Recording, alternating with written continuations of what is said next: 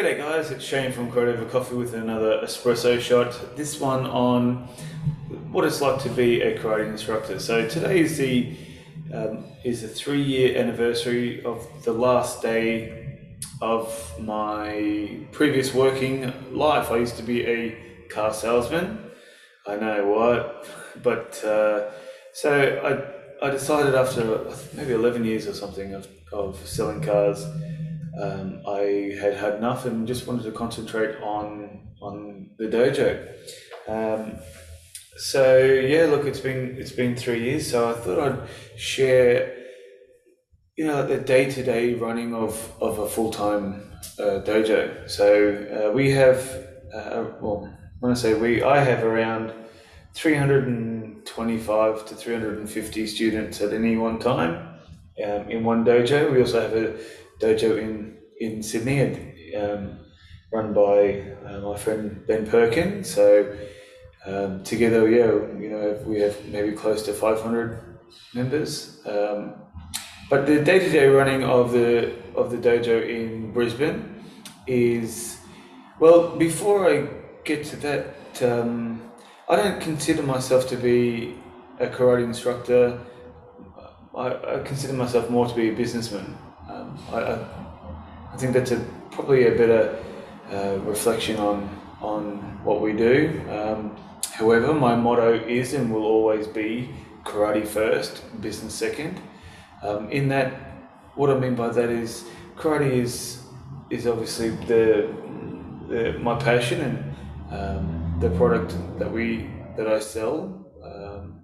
However, everything that we do in the business has to be with karate in the forefront. It's got to be.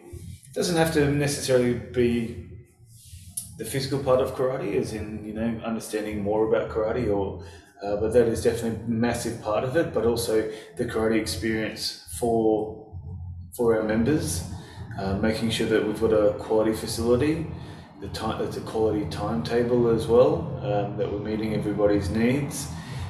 Communication is a big one, and also a professional approach to running a dojo. That's really that's my mindset and my motto is definitely karate first, and business second. I'm not out there to make $1 million and to be the next um, dojo making millions of dollars. I just would rather spend my day thinking and actually getting paid for thinking about karate. I'm sure a lot of people out there work a day job and teach karate, and that's fine for them. Got to a point where I was doing so much karate work, business wise, and at the dojo, where I had to make a decision, whether to go full time or I had to downsize the dojo because it was just getting too out of control and too big. I know first world problems for some, but so on a day to day work. So this is generally what I do in the morning. My wife works. She usually leaves home at 6 a.m. So I take care of my son, give him breakfast, feed him, and then, well, he feeds himself. He's 7, but feed him and then make his lunch, give him a shower, get him dressed, take him to school, and then from there I go to the dojo, which is where I am now. So in the dojo, I'm usually here from sort of like 9 till 12. So in that time, I try to do some of my own training, especially on the Makiwara. Try and spend at least 20 minutes on the Makiwara, and then cutter and stuff like that. But also admin. What does the admin entail? Replying to emails, member emails, student emails, and stuff like that.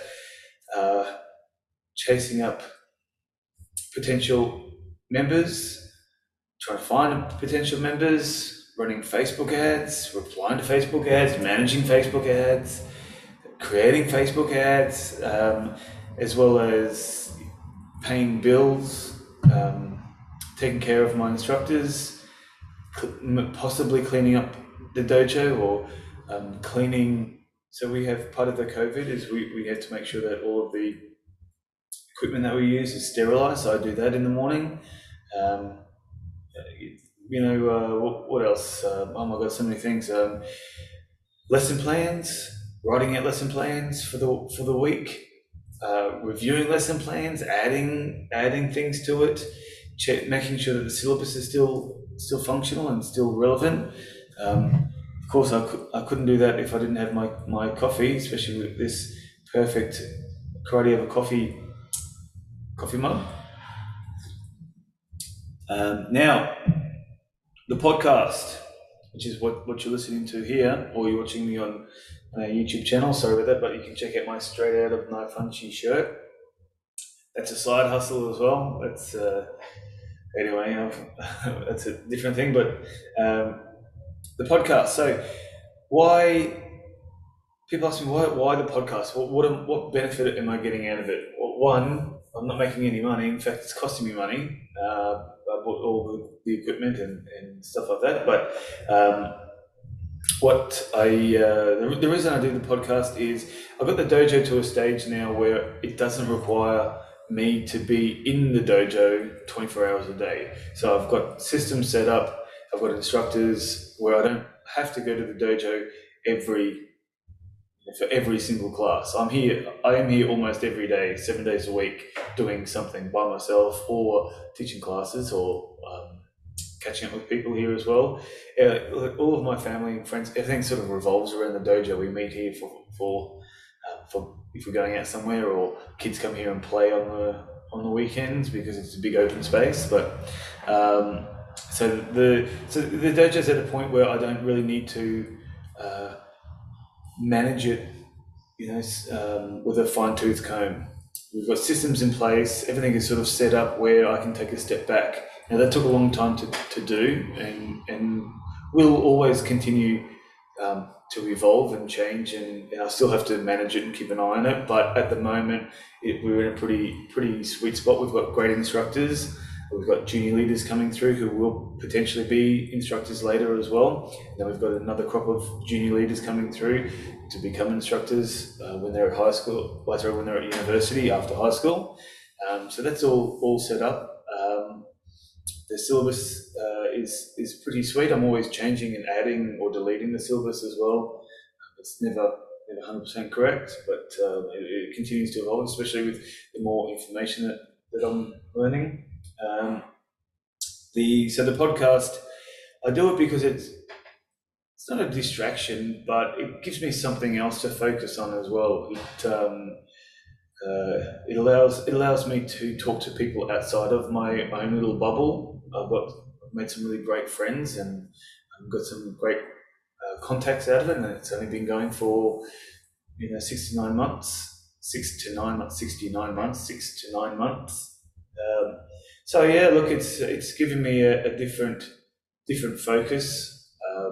It's allowed me to talk and express my views on karate as well, because I love lots of things in karate. I love the whatever old style karate is to you, the traditional part of karate. I like understanding more about the history of karate, Itosu, Matsumoto's, everything sort of pre-1870. I love that sort of stuff, but I also love the 1870 onwards, that progression. I like competition karate. While I don't agree with some of the rules and I do like in the competition karate, especially the kumite, I like the unknown. If you don't know the person that you're fighting, you have to quickly understand how to beat them. I like that aspect. I like the aspect of being able to it improves your footwork. Anyway, that's a different podcast, but I like the competition side of karate. I also love kobudo, the weapons. I love the takedowns, joint locks, throws, the grappling side of karate. So there are many things that I love about karate, and many things I want to learn, and interviews I want people I want to interview. But an example for a podcast interview, that can take a while to set up as well, especially if I've never met the person in real life, or I've never never chatted to them online. I have to explain the podcast, what we do, how it works, and they say yes or no. And then I have people who want to come on the podcast as well. So that sometimes that is a difficult conversation to have if I don't agree with some of the stuff that they write. Maybe I won't allow them to come onto the podcast, but we haven't had that sort of issue yet. So I'm pretty open-minded about karate. I know what, but I'm happy to listen to everybody's differing opinions. But but a podcast with an interviewer or interviewee, it can take like half an hour before the interview. We talk. I talk about what to talk about, and generally I show them questions what we're going to talk about. If I haven't emailed them that before, so we just building a bit of rapport, and then we do the interview, and then we chat afterwards. So that can be 2 to 3 hour long process. So somewhere between 9 a.m. to 12 p.m. on a Monday to Friday, somewhere in there, I'm doing a podcast. But also, I'm writing out an episode. I'm editing the video. I'm uploading an episode, creating artwork. All of those things I do. It's not like I'm not farming it out to anybody else. I like that process. I like having something to focus on. So that's the reason I do my podcast, and it's the reason you're listening. And but yeah, that's a day-to-day running of what it takes to be a karate instructor. Well, so after I drop my son off, come to the dojo, then from there, generally I go home. I either do shopping, grocery shopping, clean up at home, wash up, and then I cook as well. So I'll cook dinner for my wife and son, so for when they come home. They don't have to worry, but my wife doesn't have to worry about cooking. Sometimes she does, depending on how much work I've got to do. But so yeah, that's Monday to Friday. On a Friday, we don't have any afternoon classes, so normally I like to have lunch with my wife, and then we'll go out somewhere, just her and I. And then on Saturdays, we've got classes until midday usually, around that sort of time. And we've got different seminars, competitions, online seminars, and those sorts of things. So, it's for those who think I only work a couple of hours a day, it's definitely not. I wish I did. When I went full time, I thought, I'm going to have all the spare time. I could go to the movies and grab lunch, and catch up with this person, catch up with that person. Not really. It certainly does give me more free time. I don't have to worry about deadlines for, selling 54 cars a month, or, I don't have that issue, or I don't have anybody yelling at me apart from my wife. So that's great. And I'm also a boss as well at the dojo, and so it's a different role when people are looking up to you as a leader. You've got to make those decisions, and things like lockdown. You've got to roll with the punches, and people look up to you as an authority figure, and you've got to quickly make a decision, and people respect you for that, or they don't respect you for that if you make the wrong decision. But anyway, that's the 9 till 12 is where all the admin work that gets done, and after that it's a bit of free time. But it's not, it's a hard slog, but I always do it, and it's always karate first and business second.